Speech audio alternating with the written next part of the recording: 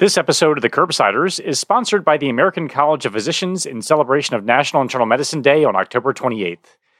ACP provides its 163,000 members with lifelong education, clinical support, practice resources, professional development, and advocacy resources.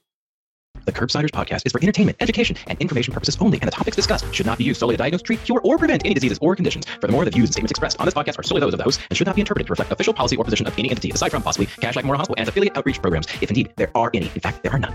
Pretty much, we aren't responsible if you screw up. You should always do your own homework and let us know when we're wrong.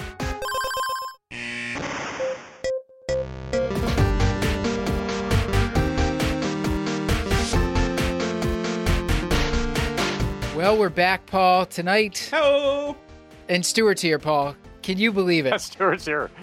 What a treat. What a joy. It's been so long, Stuart. This is the Curbsiders. We're going to do a physical exam show tonight. We're going to be talking about shortness of breath. And Stuart, you showed up just for this. Thank you. You're welcome. Paul, before we get into this, can you remind the audience, what is it that we do on this show? Why are we here? Happy to, as always, Matt. We are the Internal Medicine podcast. We use expert interviews to bring you clinical pearls and practice-changing knowledge. And tonight, the great Justin Burke has brought us a special guest to talk to us about a specific portion of the physical examination. So rather than yammering on like I usually do, I'm going to pass the mic to him and let him talk about what the show's about and who's here to help us. Thanks, Paul. Great setup. This physical exam series was made with the assistance from the Society of Bedside Medicine and funding from the New York Academy of Medicine. On the series, we're focused on evidence-based physical exam and how to critically integrate exam maneuvers into our clinical decision-making process. We have a fantastic conversation with our guest today, Dr. Brian Garibaldi. He's an expert clinician educator, pulmonologist, and intensivist. He's co-president of the Society of Bedside Medicine, associate program director of the Osler Medical Residency Program at Johns Hopkins, where he leads curriculum development and implementation. He is also the director of the Johns Hopkins Biocontainment Unit, which means that he can take care of patients with Ebola. He discusses the approach to a hypothesis-driven exam. Just exclusively that. They're calling Ebola all the time. He discusses the approach to a hypothesis-driven exam for a patient with dyspnea and helps us address the best maneuvers to guide clinical decision-making. Without further ado, let's get to it. Hey, Justin, got a question for you. Why is it that you should never jog and complain at the same time? You'll get wind. I don't know. Because it makes you a little SOB. Looks pretty good. All right, welcome back. Yeah. ACP wants you to help celebrate National Internal Medicine Day on October 28th. Share your internal medicine pride by spreading your I Am Proud message all year long, and especially on National Internal Medicine Day. I am proud to be an internist because it is a genuine privilege and an honor to help guide my patients through a complicated health system and to help them meet their own health goals. ACP provides easy, fun ways for you to celebrate at acponline.org/NIMD. You can download posters and a timeline of internal medicine milestones to share in your workplace or online. You can update your social media profile picture to include a National Internal Medicine Day frame, or you can customize and create your own posts, share social media posts from ACP and other internists, or just like and comment on ACP posts. Flood the internet with internal medicine pride on October 28th. Recognize a colleague and spread the love for internal medicine. Be sure to tag at ACP internists and use the hashtags National Internal Medicine Day, hashtag I Am Proud, and hashtag I Am Essential. Visit acponline.org/NIMD to jumpstart your celebration. Physical exam can be overwhelming given that there are so many exam maneuvers. A part of this series is to dive into the literature and focus on the reported test characteristics of these common maneuvers and how to best use them for a hypothesis-driven exam. To understand how the physical exam affects a diagnosis, it's helpful to understand the concepts of pretest probability, likelihood ratios, and post-test probability. As a quick review, pretest and post-test probabilities are the probabilities of a specific diagnosis before and after a test. When we see a patient in front of us, we base our pretest probability for that specific diagnosis on prevalence in the community, initial clinical information, and general gestalt. Each exam maneuver is then a clinical test with its own characteristics, including sensitivity and specificity for a given diagnosis. These are determined by previous studies. Using these characteristics, we can calculate a likelihood ratio, which can then be used to adjust our post-test probability for a given diagnosis. A positive likelihood ratio measures how much a positive test affects the probability of a specific diagnosis, while a negative likelihood ratio measures how much a negative test or lack of a test affects the probability of a given diagnosis. Using Fagin's nomogram, a clinician can then take the pretest probability of a diagnosis, use the likelihood ratio of an exam maneuver, and then determine the post-test probability to make a diagnosis. In this episode, we pulled data from 4 sources: the McGee's Evidence-Based Physical Diagnosis textbook, the JAMA Rational Clinical Exam series, the Jack State-of-the-Art review on the role of the clinical exam in patients with heart failure, and a narrative review by Ben Bassett et al. In the Journal of General Internal Medicine from 2010. Now, let's get started with a case. Mrs. Shirley Huffington is a 65-year-old woman with a 30-pack-year smoking history, reported long-standing hypertension and high cholesterol. She is requesting a same-day appointment for shortness of breath. She called the office saying she would like to be seen because over the last week, she just can't climb the stairs in her house anymore without stopping for a break. So, before we even go into the room, what types of problems should we be thinking of from a systems standpoint? When you think about her, the first thing that jumps out is she's been smoking for 30 years, so she's obviously at risk for smoking-related lung disease. But she's also got long-standing hypertension and hypercholesterolemia, so heart disease, heart failure, hypertensive heart disease, those types of things need to be on the differential. But as you get older, there's also the possibility that she has metabolic derangements. Maybe she's developed acute renal failure, and that's slowly been progressing. Perhaps she's got anemia for some reason, and that's a common one that we sometimes forget about, that low hemoglobin can drive shortness of breath. As the least smart among us, I see a patient who has shortness of breath. I see a 30-pack-year history of smoking. All I can think about is using my stethoscope on this patient. I can fixate on nothing else. So anemia sounds great, but I'm not thinking about that. I'm just thinking about auscultating. I just want to listen for those sweet, sweet wheezes. For you, a more nuanced doctor who actually has a nice broad differential and actually thinks about the patient, what kind of maneuvers are you thinking about that'll be sort of especially useful right out the gate for this particular patient? So I think the first thing that I start with is observation. I like to go out and meet the patient myself. You go out and you can see them in the waiting room. If they're sound asleep, snoring, and having apneic episodes, you've already diagnosed them with sleep apnea. Do they have to use their arms to lift themselves up out of the chair? And then as you're talking to them and you can start walking with them back to the clinic room, you stress the system. You can see if this person wasn't short of breath when I went out to meet them, did they get markedly short of breath as I was walking with them? I actually carry a pulse oximeter with me because I work in a pulmonary clinic, and so I'll oftentimes for a new patient just do an ambulatory sat as I'm walking them back to the patient room. You also get a neurologic examination. You get a gait exam. You get a sense of are there other systemic problems that are underlying this person's primary symptom. I think if we jump straight to auscultation, I think you're really at risk for losing a world of information.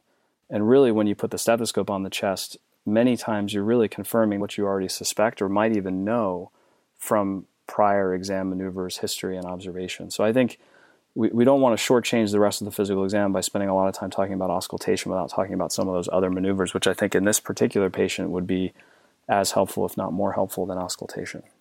When I'm teaching at the bedside for our residents or medical students, I'll ask, what have you noticed about this person's respiratory rate? And if they say, it's normal, I'll ask them, what is a normal respiratory rate? And invariably, you get someone who's going to say 12 to 20. If we all spend a moment here, if we breathe every 3 seconds, you're going to realize very quickly, wow, I feel kind of short of breath. But respiratory rate has actually turned out in many diseases, and COVID as well, it's actually a predictor of worsening disease.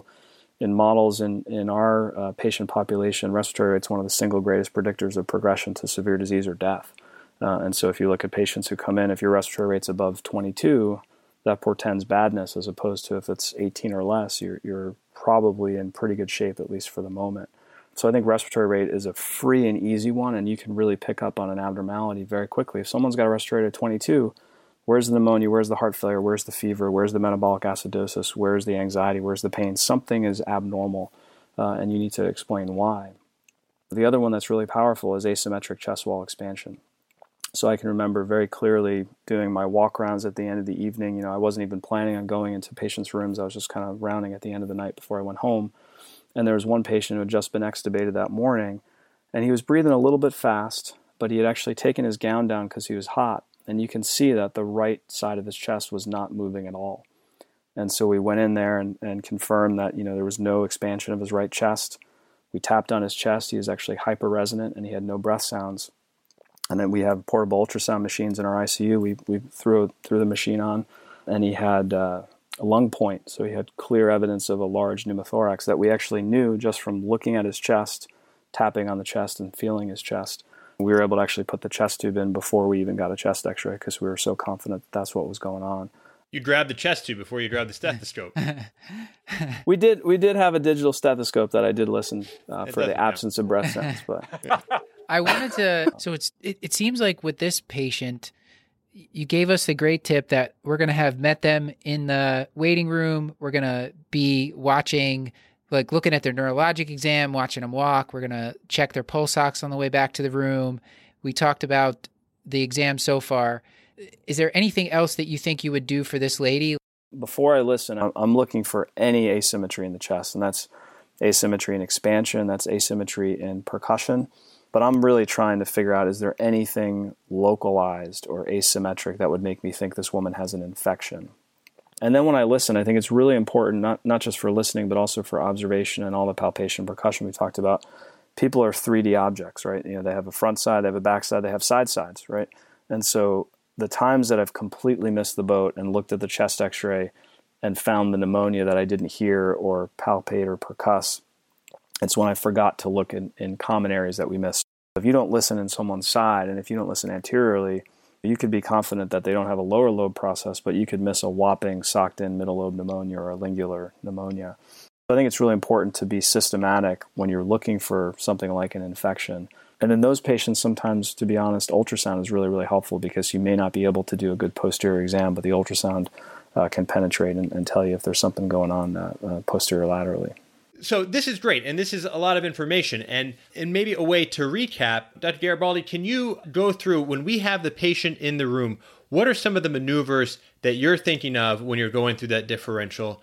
Which ones seem to be the ones that are really going to help guide clinical decision-making, and which ones maybe are ones that are wasted time or are not as useful as others? Sure. I think the most important thing is observation, looking to see, are they short of breath at rest? Do they get short of breath when we stress the system? I think that tells you that you're in the right ballpark, that there's something going on, usually cardiopulmonary. I'm going to look at the hands. I'm going to look for anemia. I'm going to look for cardiovascular disease by examining pulses. I'm going to look for any signs of systemic inflammation in the hands or signs of chronic lung disease. For worried about heart failure, I'm definitely going to look for lower extremity edema. I'm going to assess the chest, looking to see if they have a laterally displaced PMI. I'm going to look at the jugular venous pressure. I'm going to feel the carotids. I'm going to feel the chest for symmetry when I'm worried about a focal process like a pneumonia or some sort of a mass. Then I'm going to percuss the chest, looking again for asymmetry, because it's that asymmetry that really kind of guides you toward an abnormal process. And then I'm going to use auscultation to try to better understand, are there focal findings? Are there diminished breath sounds? Are there crackles in one particular area versus another? They're less helpful for heart failure because the absence of them doesn't help. But if you hear focal crackles and maybe you have changes in egophony, perhaps there's a consolidation or bronchiectasis in some area that could clue you in. And then I'm going to listen to the heart. I'm going to listen for any clear valvular pathology. I'm going to listen for extra heart sounds that could lead us down the path of heart failure. So those are sort of the general things that I'd be thinking about. And then additional maneuvers would be guided by what else we get in the history. When you're doing a physical exam, you're not doing it in a vacuum, right? When you can talk to somebody, you're really trying to come up with what's a hypothesis-driven physical examination based on what my pretest probabilities are, which are defined by who the person is, what they're experiencing, and what they tell you. That really is going to help you narrow down the maneuvers that are going to help move that needle. And I think in this particular patient, the two leading things we're worried about are heart failure versus some sort of smoking-related lung disease, either COPD or maybe interstitial lung disease from smoking. And I think our physical exam can really try to help us rule in or rule out heart failure and try to understand if there are findings that go along with obstructive lung disease or interstitial lung disease. All right. So I want to give out some numbers to the team, and we'll just see how everyone responds. Our producer, Sam Masser, collated evidence on test characteristics on some of the most common maneuvers for shortness of breath. And these include things like reduced breath sounds, crackles, wheezing, jugular venous distension, and lower extremity edema. So first, reduced breath sounds. So when looking for a pleural effusion, reduced breath sounds have a likelihood ratio of 6.5. So 6.5, this is pretty good, looking for a pleural effusion with reduced breath sounds. Next up, crackles. So for pneumonia, crackles have a likelihood ratio of 2.3, while for heart failure, crackles have a likelihood ratio of 1.6. And for a pleural effusion, crackles have a likelihood ratio of just 0.7. How about wheezing? For pneumonia, wheezing has a likelihood ratio of 0.8. For COPD, wheezing has a likelihood ratio of 2.6. And for asthma, wheezing has a likelihood ratio of 6.0. There are also common maneuvers used to measure volume status and assess for heart failure. And when assessing for heart failure, the jugular venous distension has a likelihood of a ratio of about 3.9, while lower extremity edema has a likelihood ratio of 1.4. So what do people think? What do people think of these? So my initial impression of all the things that you just mentioned, with the exception of jugular venous distension, a lot of what you've laid out really relies on auscultation. I think if we jump straight to auscultation when we were talking earlier, I think you're really at risk for losing a world of information. For a lot of the times when I'm trying to do a volume status exam on a patient with heart failure, I'm really listening closely for crackles, and that might not be the first thing to do, whereas the jugular venous distension is a relatively higher likelihood ratio, and I think that reinforces the idea of really trying to learn how to do that exam, which does take a little bit of practice and skill. Well, I think it's important to try to think of the physiology behind some of these maneuvers too, right? So, someone who's got chronic heart failure, they probably have hypertrophied lymphatics, and they can have a much higher pulmonary capillary wedge pressure or left atrial pressure and not have crackles. Whereas if one of us had the same left atrial pressure as someone who has chronic heart failure, we would immediately be intubated and flash pulmonary edema in the intensive care unit. So some of these sort of make sense that they're not quite as sensitive diagnosing heart failure. And, quite honestly, while COPD patients have reduced breath sounds, they also have early inspiratory crackles that actually has a likelihood ratio associated with COPD. I would say for some of those, it does get down to practice though, right? So I am very, very confident that if someone has a moderate pleural effusion, I will pick it up without a stethoscope or without an ultrasound machine. But I've practiced a lot. That's where some of the limitations of the evidence might be. There's been a decline in physical exam skills over the years.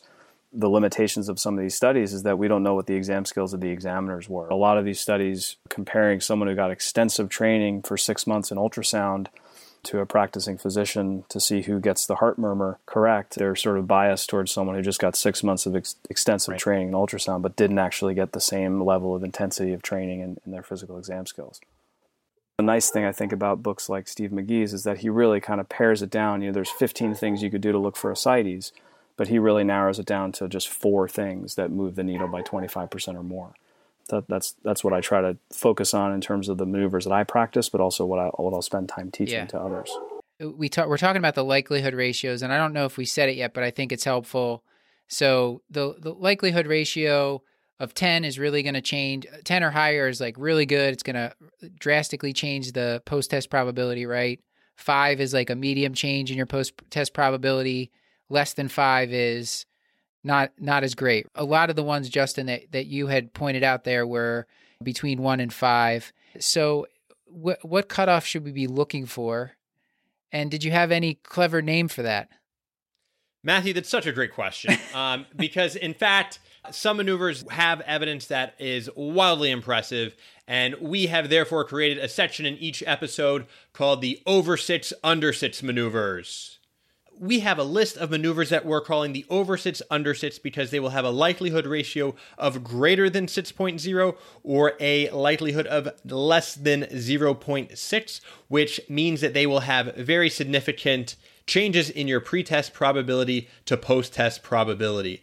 These are maneuvers that in previous studies have really demonstrated things that can change the needle. And so a few short examples, all of which will be in these show notes. First, asymmetric chest wall expansion for pneumonia, likelihood ratio of 44. Similar asymmetric chest wall expansion for a pleural effusion has a likelihood ratio of 8.2. Hyperresonance on percussion for COPD, a likelihood ratio of 7.3. Reduced breath sounds for COPD, a negative likelihood ratio of 0.5. We talked about wheezing for asthma having a likelihood ratio of 6. And then a couple for heart failure that I thought really are big maneuvers that can help diagnose heart failure. The first, hepatojugular reflux for heart failure, has a positive likelihood ratio of 8, a negative likelihood ratio of 0.3.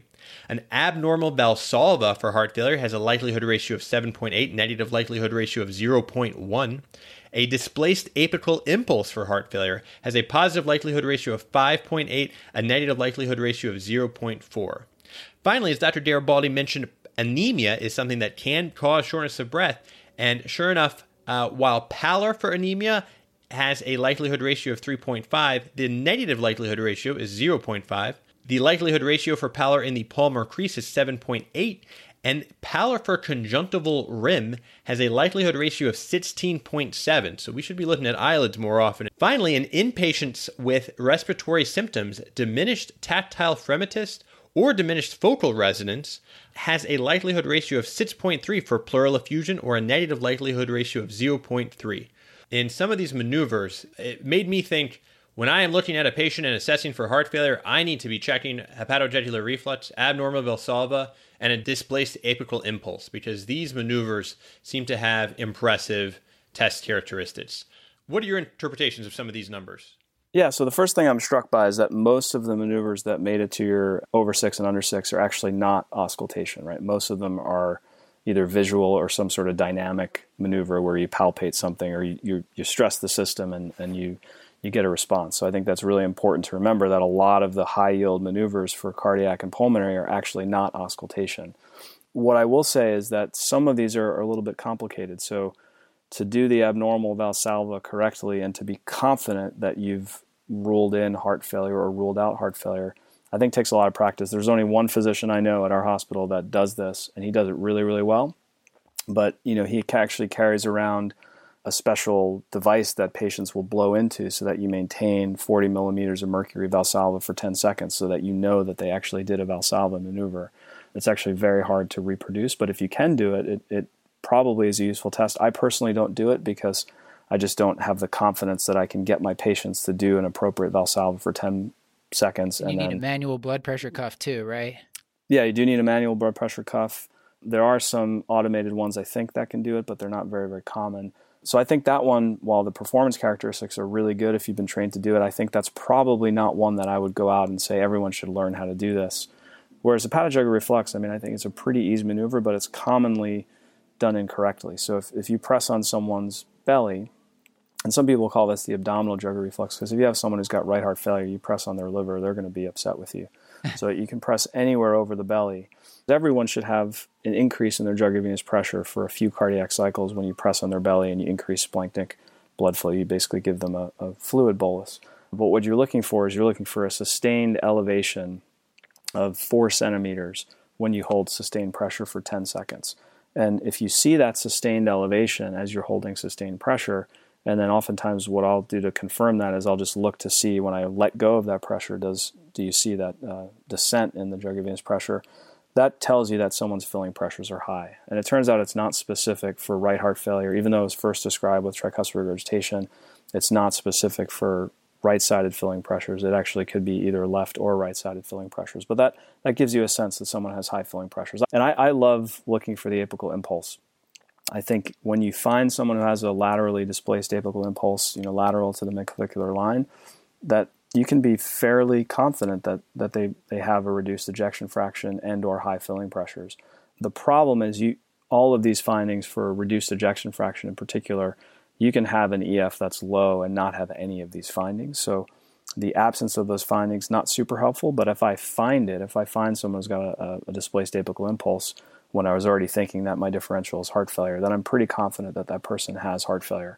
The other thing that's nice about particularly these maneuvers for heart failure is that not only are they diagnostic potentially, but they're also prognostic. If you have someone with ischemic heart disease and they have a displaced apical impulse, or if they have an S3 on auscultation, or if they have Kussmaul's sign, which is that inspiratory rise in your jugular venous pressure that's abnormal, those patients with the same EF, if you have one of those findings, your 1-year mortality is significantly increased.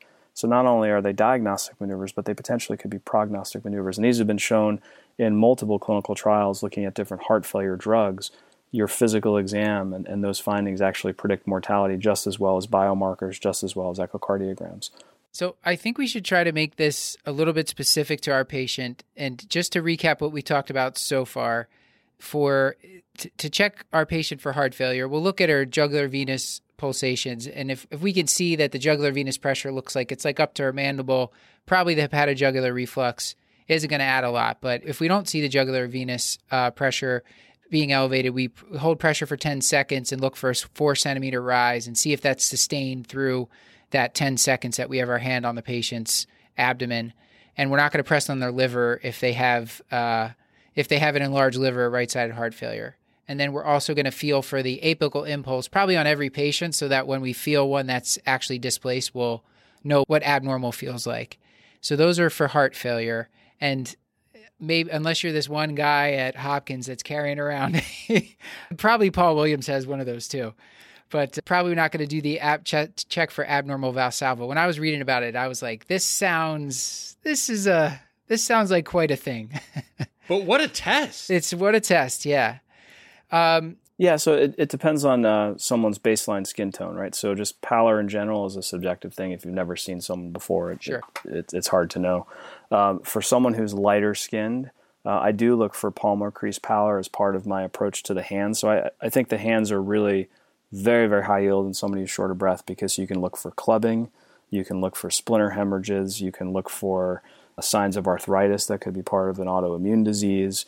You can look for palmar crease pallor, which can tell you if someone has the possibility of anemia. If it's an equivocal finding there, I will jump to the eyelids and look to see if they have conjunctival rim pallor to understand if they might be anemic. And again, that could be driving their shortness of breath, or it could be part of a systemic process. I look for an interface dermatitis or mechanics hands that you might see in someone who's got an autoimmune-related lung disease.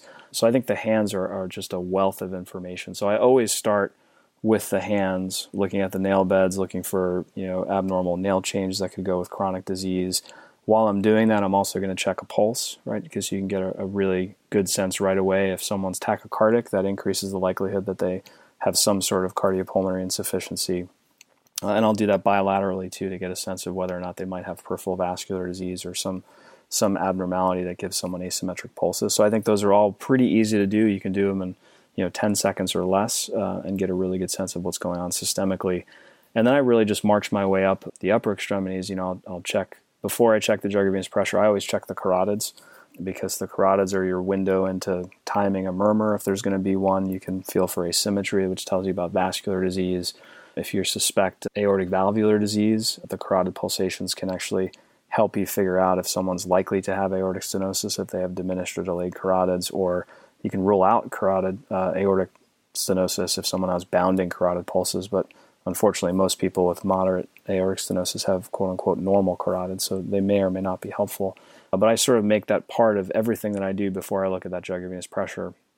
And then I move to the chest, and I really combine my chest exam with both pulmonary and cardiac maneuvers. So I will inspect the chest, looking for that symmetry that we talked about earlier. I actually do percuss anteriorly if I'm suspicious of COPD, because the loss of that superficial cardiac dullness actually goes along with someone who's hyperinflated, and so that has a pretty good likelihood ratio. I think it might meet your 6 over 6 under 6 criteria. I can't remember the exact number, but we'll get it in there. But if you lose that superficial cardiac dullness, that could be a sign of hyperinflation. And so I kind of do all of that at the same time, and then I will finally move on to auscultation. And how about things like labs and diagnostic imaging? I think physical exam today, we're just going through the motions. It's like, why do an auscultation? We're trying to do the chest x-ray anyway. Or why are we doing the volume status exam when we're going to get a pro-BNP, we're going to get a echo? I think a lot of this depends on context. So for example, if it's the end of the day in clinic and the patient looks pretty well, they're saturating okay on room air, and the only way to get labs is to send them to the emergency department, you may not get labs that day. You may be able to use your exam to decide, all right, I think this is heart failure. I'm going to do a trial of diuretic, and I'm going to call the patient in a day or two and see if the use of that medication helped me confirm that diagnosis that I already knew about. But sometimes labs will be important, right? If you're worried about someone who's got chronic hypertensive heart disease and maybe they have a little bit of edema, you're worried about renal function. Are you going to want to check a creatinine, especially if you're going to be diuresing them to understand, do they have end organ damage? So I think a lot of it is based on context, but I'm not sure in this particular case how helpful labs are going to be, because, for example, an elevated pro-BNP, the likelihood ratio is not that much better than, if you have a laterally displaced PMI and an S3 and an elevated jugular venous pressure. The BNP in that sense doesn't help me at all. I already knew that the person had heart failure. Now, if I didn't really know, let's say some of the findings weren't present, I was having difficulty seeing the jugular venous pressure for whatever reason, the patient didn't have lower extremity edema, a negative or a low pro-BNP would be very helpful, right? It makes it unlikely that that person has heart failure. So that might be a helpful test to try to help me in a person where I'm having a little bit of a trouble eliciting the findings that I think are helpful to rule in or rule out heart failure. But in general, I don't think it's going to be all that helpful. Chest x-rays in clinic, oftentimes we're talking about hours to days turnaround or sending the patient from your clinic to somewhere else. But if the person's been progressively more short of breath and you have objective findings of heart failure, you're not going to wait for a chest x-ray or an echocardiogram to start Lasix and to start managing their heart failure appropriately or to even begin the workup looking for ischemic disease.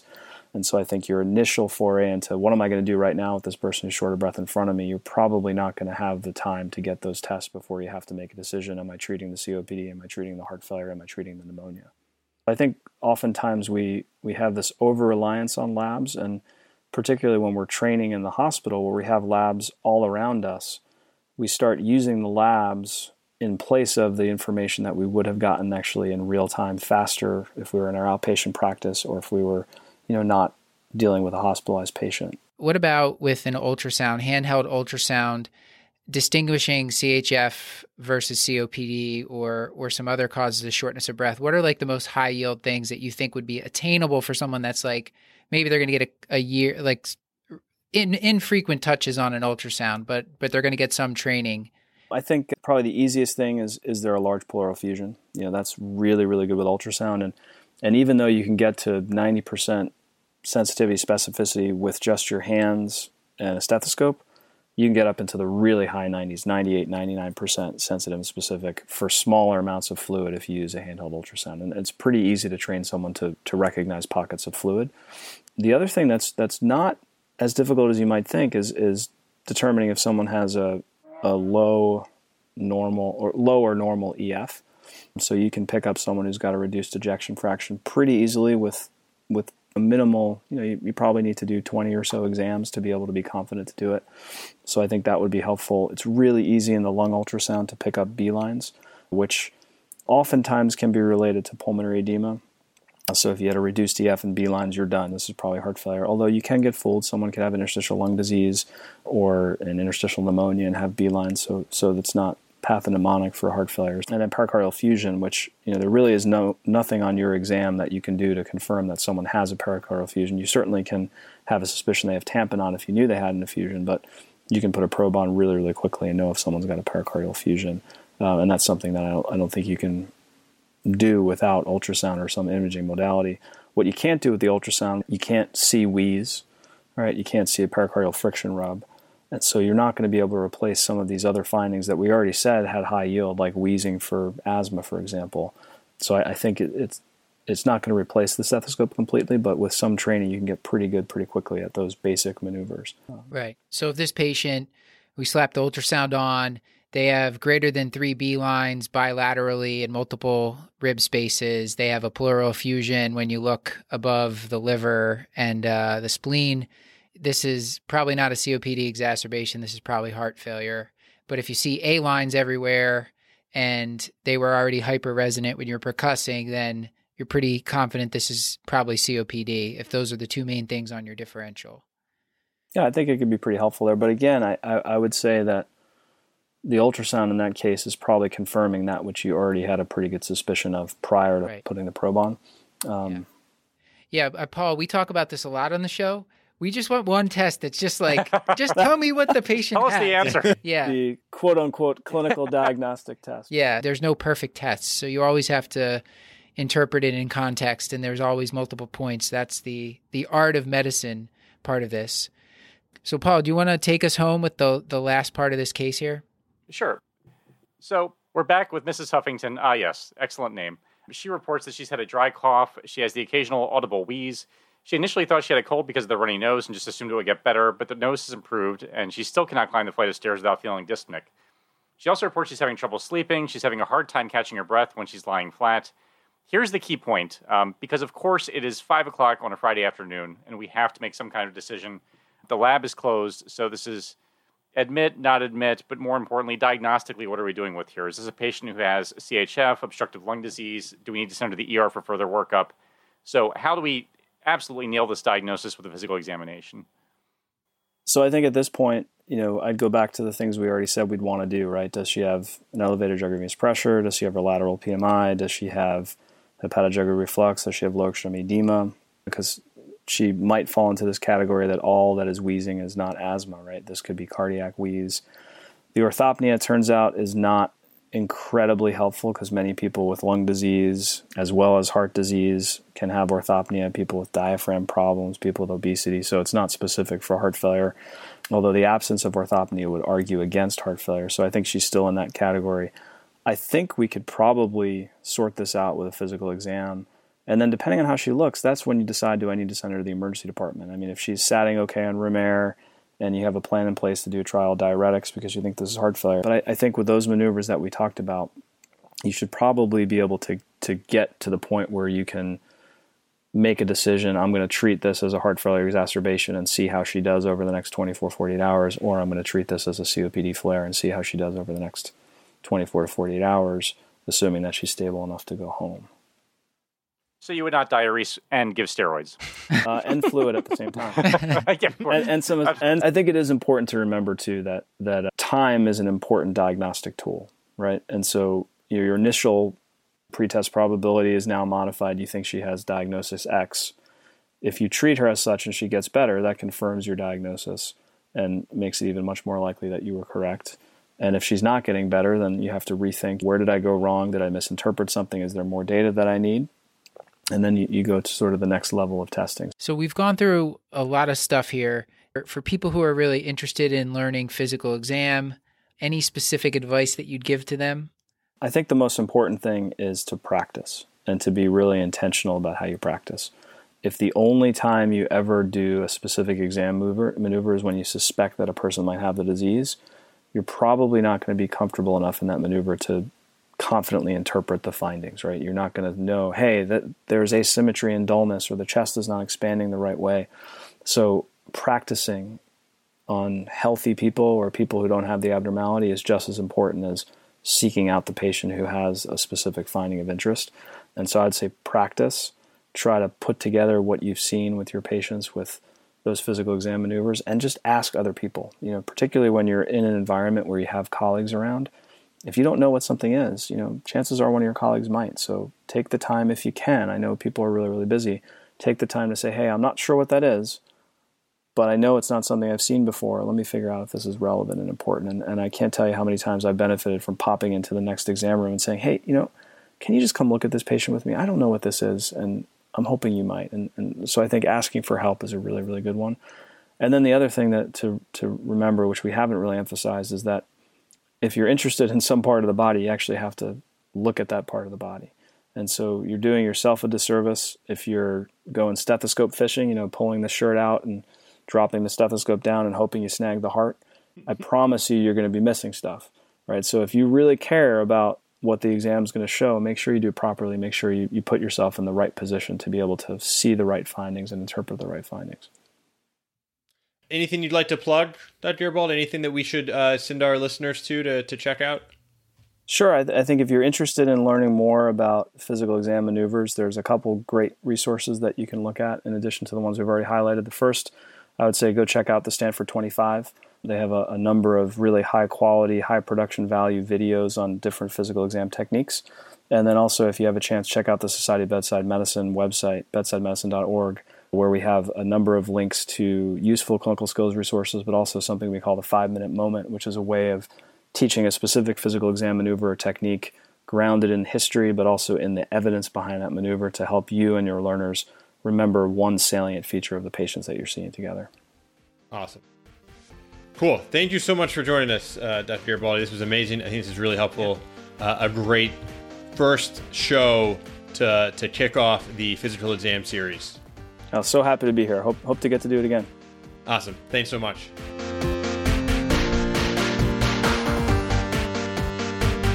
This has been another episode of The Curbsiders, bringing you a little knowledge food for your brain hole. Yummy. Get your show notes at The Curbsiders. I thought I could make it through. Get your show notes at thecurbsiders.com/podcast and sign up for our mailing list at thecurbsiders.com/knowledge food to get our weekly show notes in your inbox. That's right, Paul. Our dynamic, dedicated team delivers to you high-value, practice-changing information. To do that, we need your humorous, highbrow, and hilarious feedback. So please subscribe, rate, and review the show from wherever you consume your podcasts, or shoot us some electronic mail to thecurbsiders@gmail.com. And inordinate thanks goes to our producers for this episode, Sam Masser and Justin Burke, and to our social media team, Beth Garbs Garbatelli on the Twits, Maddie Mad Dog Morgan on the Gram, and Chris the Chu Man Chu on the Book of Faces. There still exists stunning silence on both Snapchat and TikTok. Till we meet again, I'm Stuart Kent Brigham. Good night. Thanks everyone for tuning in. This episode was made with the assistance of the Society of Bedside Medicine and funding from the New York Academy of Medicine. Tonight I have been Justin Lee Burke. Paul, I'm pretty sure Stuart was just crafting that the entire episode. Oh, 100%. Yeah, that's written on a separate screen and was read verbatim. I have no question. Well, until next time, I've been Dr. Matthew Frank Watto. And we would be remiss if we did not thank the great Stuart Brigham for composing the theme music that you're presumably hearing right now, as well as to thanking Claire Morgan of Notterly for editing our audio. As always, I remain Dr. Paul Nelson Williams. Thank you and goodbye. You know, I had to take off my headphones so I couldn't hear you during that, or I would have been stuttering. God. That was great, Stuart. Thank you. It's good to have you back. And thanks to our partner, VCU Health Continuing Education, who's helping us offer free CE credits for physicians and other healthcare professionals. Check out curbsiders.vcuhealth.org for more information.